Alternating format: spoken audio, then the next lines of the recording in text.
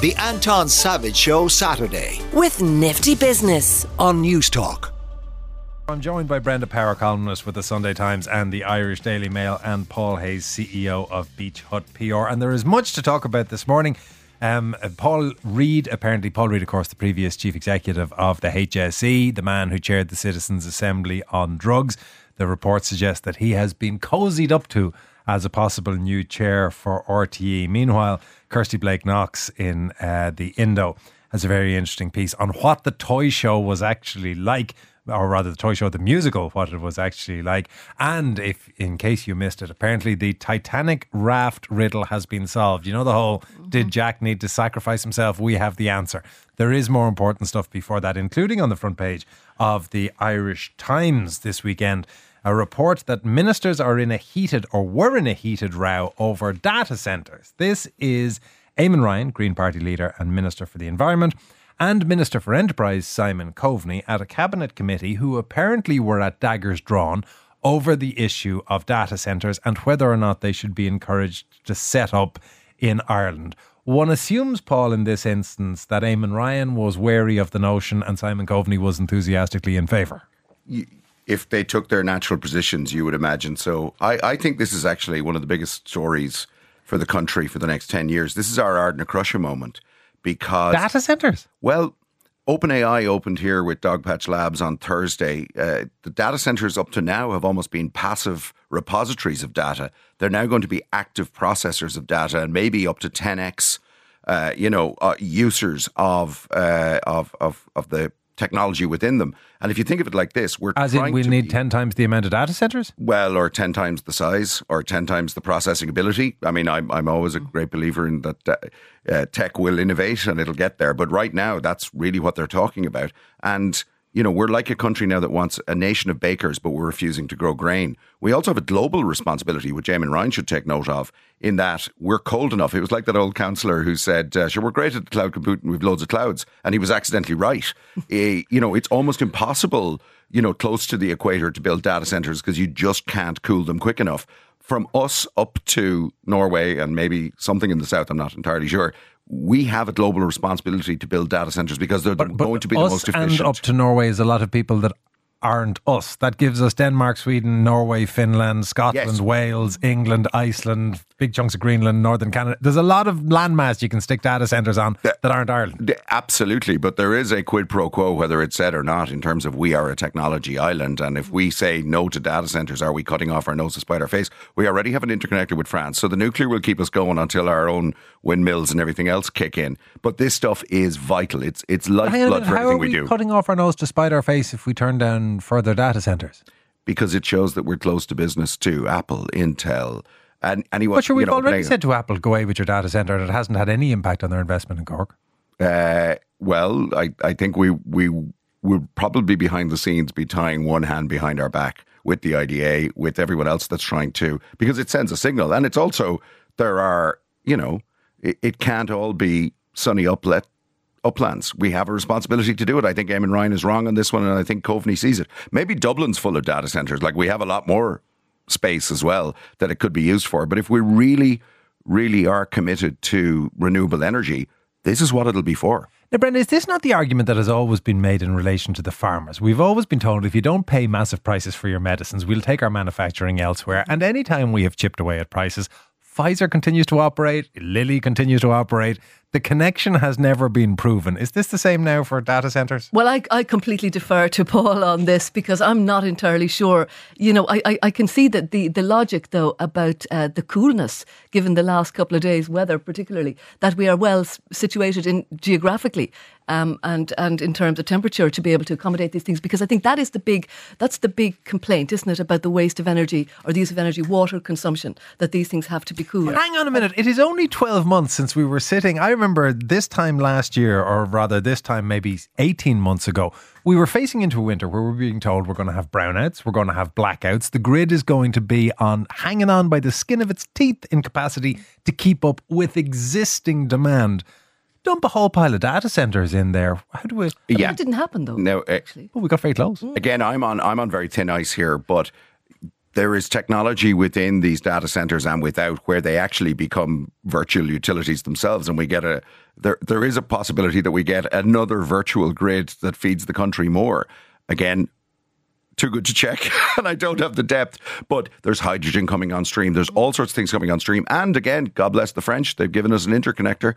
And, it's like sending our, I think the analogy with the healthcare is, yes, we make all the Botox and stents and, diabetes monitors or whatever, but we send them around to Europe. They don't really care the price we pay because we're 1% of Europe. It's more that we develop them here, we keep the jobs here, and then we feed the rest of Europe. Our data centres will feed the hotter countries in Europe where we go on holidays. It's funny, despite, Brenda, you suggesting that you are not expert in this area, the point you raise has been picked up by text. The row over data centres only mentions energy. The big issue is water. The new AI chips use much more energy but also need a lot more water for cooling, which I assume has implications for whereabouts in the country they get put. Well, the broad, majestic Shannon. I'd be proud as a Tipperary man, as I always say when I come on. I have to remedy it to see them up and down the length of the Shannon. Well, we need Shannon water already to keep Dublin supplied, isn't well, this you is it. Get your hands off 20 our years water. into that discussion. 53106 at a cost of 30 cents if you want to get in touch, or WhatsApp 087 1400 106. There is a piece in there's several pieces throughout the papers relating to women and their roles in Irish society, because we're coming up on National Women's Day. The Examiner has an entire supplement in relation to the 100 most influential women, but there is a piece in the Times on online abuse putting women off political careers, and they have a sort of a cast of the great and the good among female Irish politicians. There is Mary Harney, there's Frances Fitzgerald, there's Joan Burton, all of them talking about... For Taoiseach. Fine point. Yeah. Talking about the challenges that they faced and how abuse puts women off. Do women get a particular brand of abuse, or is the suggestion that women are more susceptible to the abuse that is given to both genders? I know, I think it's particularly vile abuse addressed to women. I was interested to see Frances Fitzgerald say that there's really nothing new in this, that this is not simply a product of social media, that this has been going on, that women have always been on the receiving end of. Generally, it tends to be kind of sexualised abuse. And I mean, I think the same is true of any women in the public eye. I know The Guardian did an audit a few years ago of the sort of comments that appeared under female columnists as compared to male columnists articles. And the women got so much more abuse and so much more personalised and so much more sexualised, and your appearance, your dress, your age, that sort of thing. And I think, I mean, just some of the issues that have arisen in the past while over women in politics getting abuse, they actually are put in fear by stalkers, by threats, by people who know where they live. You see, Carol Nolan's office was vandalised and a window broken. I mean, I do think that this is a real issue. I cannot understand devil's advocate. Why. We had Simon Harris with people outside his house. We had Stephen Donnelly building a bigger fence because people were outside his house. We had Leo Varadkar with people outside his house. So and Leo Varadkar came in for some fairly significant personal abuse in that setting. So will people not say, well, look, it is the same on both sides? No, I don't think it is. And I mean, that doesn't necessarily make it okay that it's, that it's gender neutral. I don't believe that it is gender neutral. I think that women get far more, as I say, personalised abuse. And if you look, I mean, I think it was Holly Cairns or somebody had to prosecute somebody, and I may be wrong about that, but there was a prosecution in the last while of like menacing, actual menace, which I don't think is as personalised towards men. And, there is a sort of a difference between a lone woman going home late at night from a late sitting of the Dáil. I still don't understand why they have to be late or why they can't be more family-friendly hours, but that's another day's work.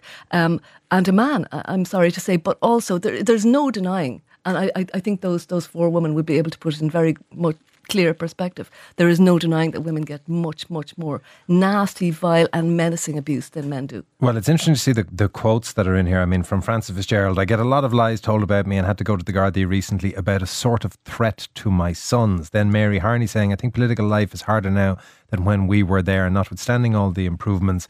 Social media is having a terrible impact. I spoke to 2 female TDs recently, and the stuff they told me that is on social media, it is just horrendous.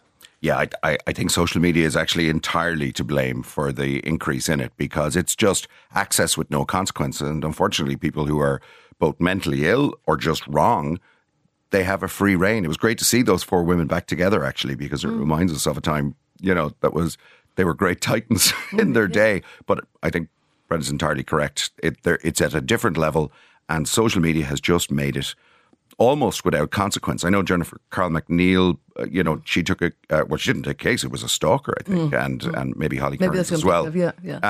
So it is at a whole other level, and social media must have made it 100 times worse. And then it's all the different platforms. So get barred from one. Social media has made it worse or made it visible? Was it ever thus, and it was just that it happened in pubs? Well, I think it might have happened in pubs, but when you were around people, there were decent other people that would stop it. I think it's the isolated yet broadcast nature of it with no restraint that really drives it over the edge. And I mean, back then, before social media, they had to get out the green ink and the pen and paper.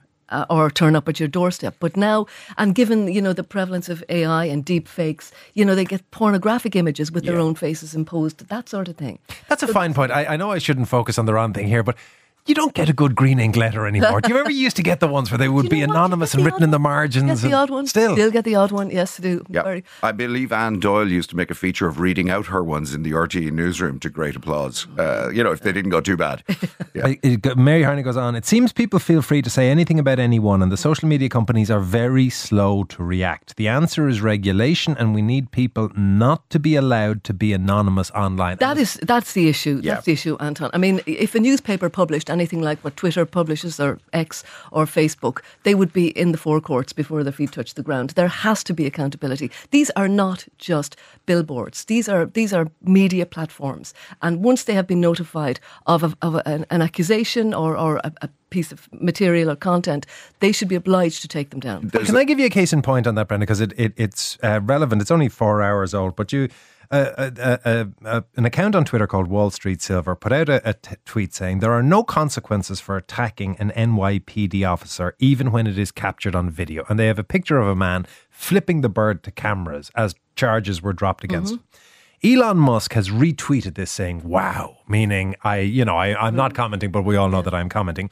Meanwhile, community notes from his own website is saying the reason charges were dropped in this case is because they found the other people who actually committed the crime, and this is an innocent man. Now, this is one of the world's largest publishers who is actively defaming an individual with misinformation, and nothing happened. I like his cars, I like his rockets, I like even some of his solar walls, but I wouldn't give him the control of the telly on the social media side. He's like a moron of the... But if that's the norm for a platform of that scale, we are so far from a position where we can have forced... But that's a regulatory issue. That is I'm sorry, governments have to catch up, and they're well behind the progress that the social media platforms are making, but there has to be some old-fashioned regulation. Yeah, but the problem is a pop-up or a whatever. It's just they've moved on too fast. Half the world is going to vote this year. Anya Kerr said this at the opening OpenAI. Sorry, I couldn't get that around me. And she said, like, disinformation and fake speech. What Sora is going to do, the OpenAI video thing.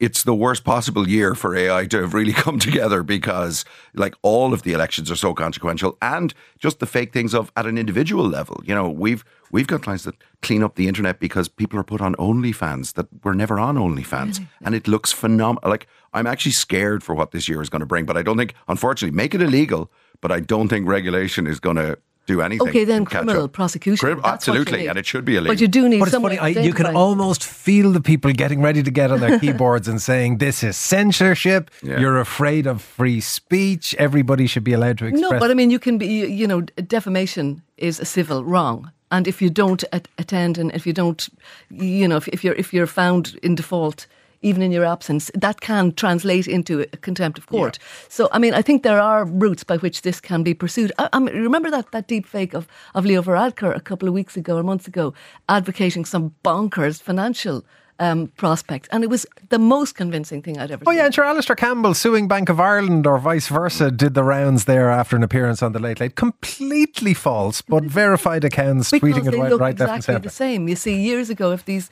people produced maybe a fake newspaper, you could tell by the quality of the pictures and the print that it wasn't the real thing. Now there is no way of determining. Are we even here? Screen. Case in point, Paul, during the week, you saw Charlie and the Chocolate Factory in the UK. Outstanding. As I understand it, this was that they had used AI to generate effectively the website that would promote the event, and the event turned out to be a warehouse with a couple of posters stuck on a wall. I have to put my hand up and said I've avoided using ChatGPT, but because we were going to the launch, I decided to do it on Thursday to write a press release for a friend. Yeah. And oh my God, it was like I'd discovered pure gold. It was amazing. But then you realise, no, even I can tell this was ChatGPT, and I wouldn't trust the LLMs. And a lot of large technology companies actually put it in their contracts. LLM, large language models? The underlying large language models that they pluck from, which are open source or closed or whatever, but they're very, they can come from anywhere and not necessarily filtered. A lot of technology companies are now saying you may not use AI to do our communications for us, even if they're in that space, because they know it's so early and it can be detected. And I loved all the stuff in academia. It wasn't that academics were using it, or it was, by the way, it was two 15-year-old interns that were in for the day that showed me how to use it and then showed me the humanizer so that their teacher wouldn't know that they'd use ChatGPT to do it. I'm done. I'm retiring. Tech saying in relation to data centres, which you were talking about, we have way too many data centres here already, and the other EU countries slammed limits on them a long time ago. Definitely we should not be allowed to build any more here, as they use huge amounts of our electricity. The massive Amazon centre that is now in construction will use the same amount of electricity per day as the whole of the Greater Dublin area does now. This was stated on Channel 4 about 2 years ago. I don't accept the argument of wind power, etc., as it's well known that at present we don't have fossil fuel, or we have to have fossil fuel powered plants to stay on standby, and this is before we get more data centres. I voted Green before, but if they don't stop new data centres opening here, I will be campaigning against the Green Party in all of the upcoming local and general elections from now on. Now, your answer to that, Paul, is, look, we have an interconnector and the French have nuclear power, so that'll do grand. Vive le nucléaire. Also, it's degrowth. It's the clearest, programme for degrowth. So unless you do actually want to just go back and be a Marxist, it is absolutely. Also, there is some technical thing where the data centres don't actually use a huge amount of energy. What they do is they hoard a load of energy on their side of the grid, because the only thing you can be fired for as a data centre manager is if your data centre goes down. So they make sure that there is always more energy than they need, and there's lots of innovation that's already being deployed, and they have, I think it's 30% But they don't has get to be that renewable. energy by licking it off the rocks. That comes from the grid. It currently, and then sometimes it is coming directly. I mean, Microsoft have built a nuclear plant to host a data centre. Not here, but isn't it a pity? A small that we nuclear don't plant. have a Microsoft mini nuclear plant. Listen, ding, ding, ding, whatever their noise is, what have they ever got wrong before? I would trust a Microsoft nuclear plant. We will move on to the story of who is going to take the role of chairperson of RTE, because, Brenda, we have time is ticking. 3 days, apparently the government is going to tell us who it is, and the smart money so far seems to be in Paul Reid. Yeah, I mean, I suppose it's like the same argument. We should get Michael O'Leary in to run the health service. You obviously need somebody who has expertise in running a big business, not necessarily media. I think that may have been the issue that rose before. But the thing is, I mean, who in their right mind, Paul Reid or anybody else, is going to take this on? 31 grand a year for the amount of grief that is going to come with that job. But they definitely need somebody. Well, can I just on this, because I've heard a couple of people say the thing of 31 grand a year who do it. I would say for people who are getting up today to go collect bins or go clean hotel rooms, you'd look and say 31 grand is a year's wages. They're not running though for this, and I mean, I think the chair of the Bank of Ireland is on 10 times that amount. So you're looking for somebody who will almost be prepared to do this on a voluntary basis, who already has, I guess, their money made in some other sector and has proved themselves in running. And wants to risk their reputation on doing the gig. And believes they can. But I suppose when you get to that level, Anton, you maybe have the ego that goes with the requirements of the job, you would hope. But they definitely need someone to come in there and really crack the whip. And it doesn't necessarily need to be a media person. So Paul Reid would seem to me to be. Do you need the chair to be the whip cracker? Or do you need the chair to do the glad handing and get things out of the way while Kevin Backhurst whips out the whip? I don't really know what the division of labour is at that level, but you definitely need somebody. I mean, as the minister said, the chair was her conduit to the organisation. So it has to be somebody who's across everything and who is able to answer. And the thing that has struck me, say, the last number of months, is we seem to have put people in charge of an organisation whose business is communication, who do not appear to be able to communicate at the most basic level with one another. They come out of meetings, not sure even who was there, never mind what they said or what they meant. And writing letters about meetings, about emails. I mean, I'm still flummoxed by I won't receive a letter. I still don't get that. I know, that's a little bit kind of Victorian maiden.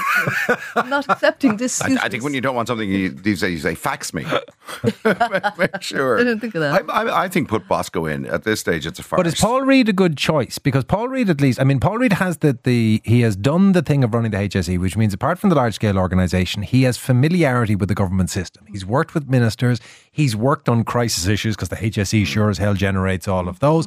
And he's done the kind of chairmanship thing of steering the Citizens' Assembly, which is herding cats, let's be clear. So you would think he seems to have much of the talents you need. Yeah, well, if it's a government appointment now, which is what they're saying, that the triumvirate, I was going to say troika, of the three party leaders are going to appoint someone, he may as well be, but I'd say there was a few turned it down beforehand because they would have moved faster if they could have. I think the real problem is you're managing decline, not necessarily within RTE as an organisation, but just the change that's going to go through terrestrial television, that's going through everything else. And how do you retain that which is good about it in a, catching a falling knife, as they say. And maybe he's the guy who can run political interference and the government like him, but then that's also bad if the government are, I wouldn't have even Micheál Martin brought that up going, it's all very well now, but we really shouldn't be, too influential over RTE. Well, is there a thing to be said, Brenda, possibly, that if you look at it and you say, okay, the government has now just lost a chairperson. They can't afford to lose another one. That'll make them look bad. Well, that's true. That will put whoever comes in Correct. strong. They can't lose Kevin Backhurst because nobody else will run the place, so we need Backhurst to stay. Yeah. They really need this issue to go away at this point. And we're getting to the point where the people generally, including the media, are thinking, enough, just go away and sort it, lads. Is that not a good time to become chairperson? Yeah, but you do need somebody also who won't just sort of rest on that particular laurel, who will come in and say, okay, tell me how bad it is. Tell me the worst that everything can possibly get. And then we'll deal with that going forward. And then put it all out there. And then when you have made some progress in 6 months, say, look how well I did. Look how, so concentrate on the advances rather than the disadvantages. But I would say get to your end position first. Find out how bad it is and put it all out there, because that has not happened today. Yeah, I think also the unions were very quiet about actually the redundancy and exit packages and everything else, because there's about to be a huge number of them and real ones. The last redundancy was not real. It just wasn't. What did they do? Get rid of 20 or 30 or 40 people, and then someone else made themselves redundant, and Well, people said they resigned, and then it turned out they were made redundant, and then they apparently resigned in an act of self-immolation, and then we discovered that came with the cheque. Yeah. Inside the Indo, Kirsty Blake-Knox has gone back to first principles to analyse where this particular scandal started, with the headline, Toy Show the Musical Plans Show just how blind RTE was to its own PR guff. And in what is a fairly searing piece, she talks about how the original pitch said that on entering the venue, families and children would walk through a carefully curated world with sets, costumes and memorabilia from previous toy shows. As she says, a bit like the ghosts of toy shows past. She said it would sit side by side with Christmas-themed installations. Quotes, imagine the magic of Switzer's Christmas windows circa 1985. The business plan reads. Sound like a bad idea. I know Paul saw it, but it doesn't sound like now, a bad idea. Now, it is juxtaposed with a picture of the end result. Now, that end result... Yeah, okay. Do you remember you used to say fairy liquid bottles to make stuff in school? Right. Paul was one of the very few. Your grandkids will bounce on your knee and say, Grandad, tell us what Toy Show the Musical was actually like. Start us off. First, I have to declare that a lot of people in RTE are friends of mine. Just accidentally. Setting that to one side, tell us about the musical. The show itself was really great. And my family dragged me to a lot of West End musicals. And while I'm not a huge fan, the songs, the kids, the story was great. It probably just missed the zeitgeist of young kids thinking they were seeing a live version of the toy show rather than a story about what happens on the toy show. And then there was COVID, and then there was too big a venue, and there was too big of everything. So it didn't work. But it was a, what can I say, culturally or the standard of the show itself. Maybe not the entrance hall. And it was probably in too big a venue because that was the only venue that was left and all that kind of stuff. But it's like, in fairness to the Taliban at this stage, I'm kind of like, how am I defending it? But I really thought it was a great show. According to Kirsty Blake Knox, the business band claimed the programme represents, this is the toy show itself, an emotional and formative experience for the entire population of Ireland. It says that the toy show left a sizable untapped surplus of demand, and said that the musical would give benefits beyond the gates of RTE, stage shows, tours and pantomimes, which generate premium revenue. Did it tick all those boxes, Paul? It actually kind of did. It's just probably... It was the wrong start because of the time. It should have launched in London and it would have been fine, but then no one would have known anything. Like Tuberty, you have to go to London. Maybe because I'm an absolute cynic, and I will admit this, Paul said all this, and I thought, well, he is unique among people in the world to take this view, because having read all the coverage, this has disaster written all over it. And then, Brenda, you said you know of other people who have attended, and they were positive. And they all said the same thing. And I saw somebody proposing that maybe the copyright should be circulated or available to local drama groups. Yeah. And at least let somebody get some benefit out of it. I don't know whether it'd be really practical for a local group to. But does that mean that at the heart of this there was a thing that might actually have worked if fortunes had come out the other way? Although I know, I did see a piece a few weeks ago from one of the early script writers on it, talking about the absolute chaos that reigned, and they had told the board or whoever oversight committee that the script was really well developed when wasn't a word on paper, that sort of thing. But these were very well established, script writers or competent people in the industry who were drafted in. In theory, it could have worked. Yeah. I'm not sure what your experience, Brenda, but I have been involved in many things that have been in terrible chaos until moments before they occurred, and then it all worked out quite well. This is the opposite. This is the opposite to Springtime for Hitler, where they thought this is going to be absolutely fantastic. Nothing can possibly go wrong. Well, we're not producing anything. The opposite vibe. Now, the other hugely significant story, I know you've been waiting for this since we began discussing the news of the weekend, but the hugely significant story is brought to us by the Daily Mail, which under the headline, "Solved Titanic Raft Riddle as prop set to fetch 40k, proof Jack didn't need to die." Paul, do you want to explain this to us? I went up for the midterm to the Titanic experience in Belfast with my kids, and they watched it on the way back down on the iPad. They watched the movie, my daughter and her friends, and they said, Kate let him die, didn't she? Look, he had Cynical to die. 10-year-olds. He absolutely had to die. Now, sorry, let me just put this in context for people unfamiliar with Titanic, the movie.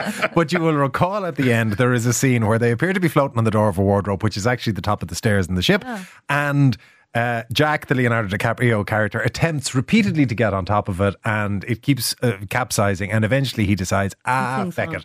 I'll just sit in the water and die while she floats. Yeah, so what they've said is basically what this item actually was they reckon it was the point at which the ship snapped in half when it went upright in the water, and that it was an elaborate door panel over a door at the top of the main staircase. So they reckon it was about 8 feet long. So in theory, and this is what it is based on, there is no reason why he couldn't have got up on it as well. But listen, I mean, the same argument. Favourite text of the morning has come in saying, spoilers, thanks, Anton. Titanic 2. Another potential spoiler if you haven't seen One Day. The same arguments. Why did a senior... Don't. But Let's do the crying game next. The argument is... every love story has to end in somebody dying. It has to. For it to be the... when you think of every love story that you've ever watched, it ends in happy marriage, live happily ever after. Harry and Sally both make it. Give it time. Every major classic, every classic love story ends with some Romeo and Juliet. Right up to love Titanic. Means never having to say you're sorry. The critical bit in this, though, is James Cameron has long been tetchy about this, and he says that because people speculate about whether or not they both, spoiler, could have survived. He points out that they attempt to both get on the thing, and it sinks in both instances. According to this, the actual bit of prop is now for sale, and they have measured the dimension of it. It is an 8-foot piece of oak that is, according to this, intricately carved, bearing a striking resemblance or representing a Louis XV style. And it is modelled on a panel that's housed in the Maritime Museum in Halifax, Nova Scotia. And according to people who have now analysed it, buckets of buoyancy. I've never seen a 9-foot tall blue avatar either. I think James Cameron's been lying to us. But also, here's the thing. I mean, when I say that he had to die, did you really want to see them 20 years down the line fighting over who put the bins out? This great romance young, had to end. frozen in time, literally frozen. I still don't understand why she threw the yolk in the sea. Oh, because it was love and she didn't want material possessions. Oh, the Much like fabulous upcoming diamond. I don't reference. get that either. She was 102 anyway, wasn't she? That was going to be benefited from. Surely there's somebody who would have. Why? Her granddaughter let her through. Anyway, if you want to buy the plank, Durable relationship. if you want to buy the plank that the two of them tried to float on, it is up for sale at a starting price of $40,000. And apparently the most expensive cinema prop ever was Robbie the Robot from the 1956 film Forbidden Planet. Have either of you heard of Robbie the Robot or Forbidden Planet? Yes. I don't know, 50 grand? 5.3 million quid. I thought Marilyn Monroe's. Oh, no, it wasn't a. But you would have thought it'd be something like, what the hell is Robbie the Robot? I know. I think there's a Forbidden Planet comic shop near here. I'll go and find out what it was. Appreciate it. Text us in afterwards, Paul, when you get that information. We'll read it out. That is it for Brenda and for Paul. Guys, thank you very much. Paul Hayes, CEO of Beachhut PR, and Brenda Power, columnist with the Sunday Times. The Anton Savage Show Saturday. With Nifty Business. Saturday morning at 9 on News Talk.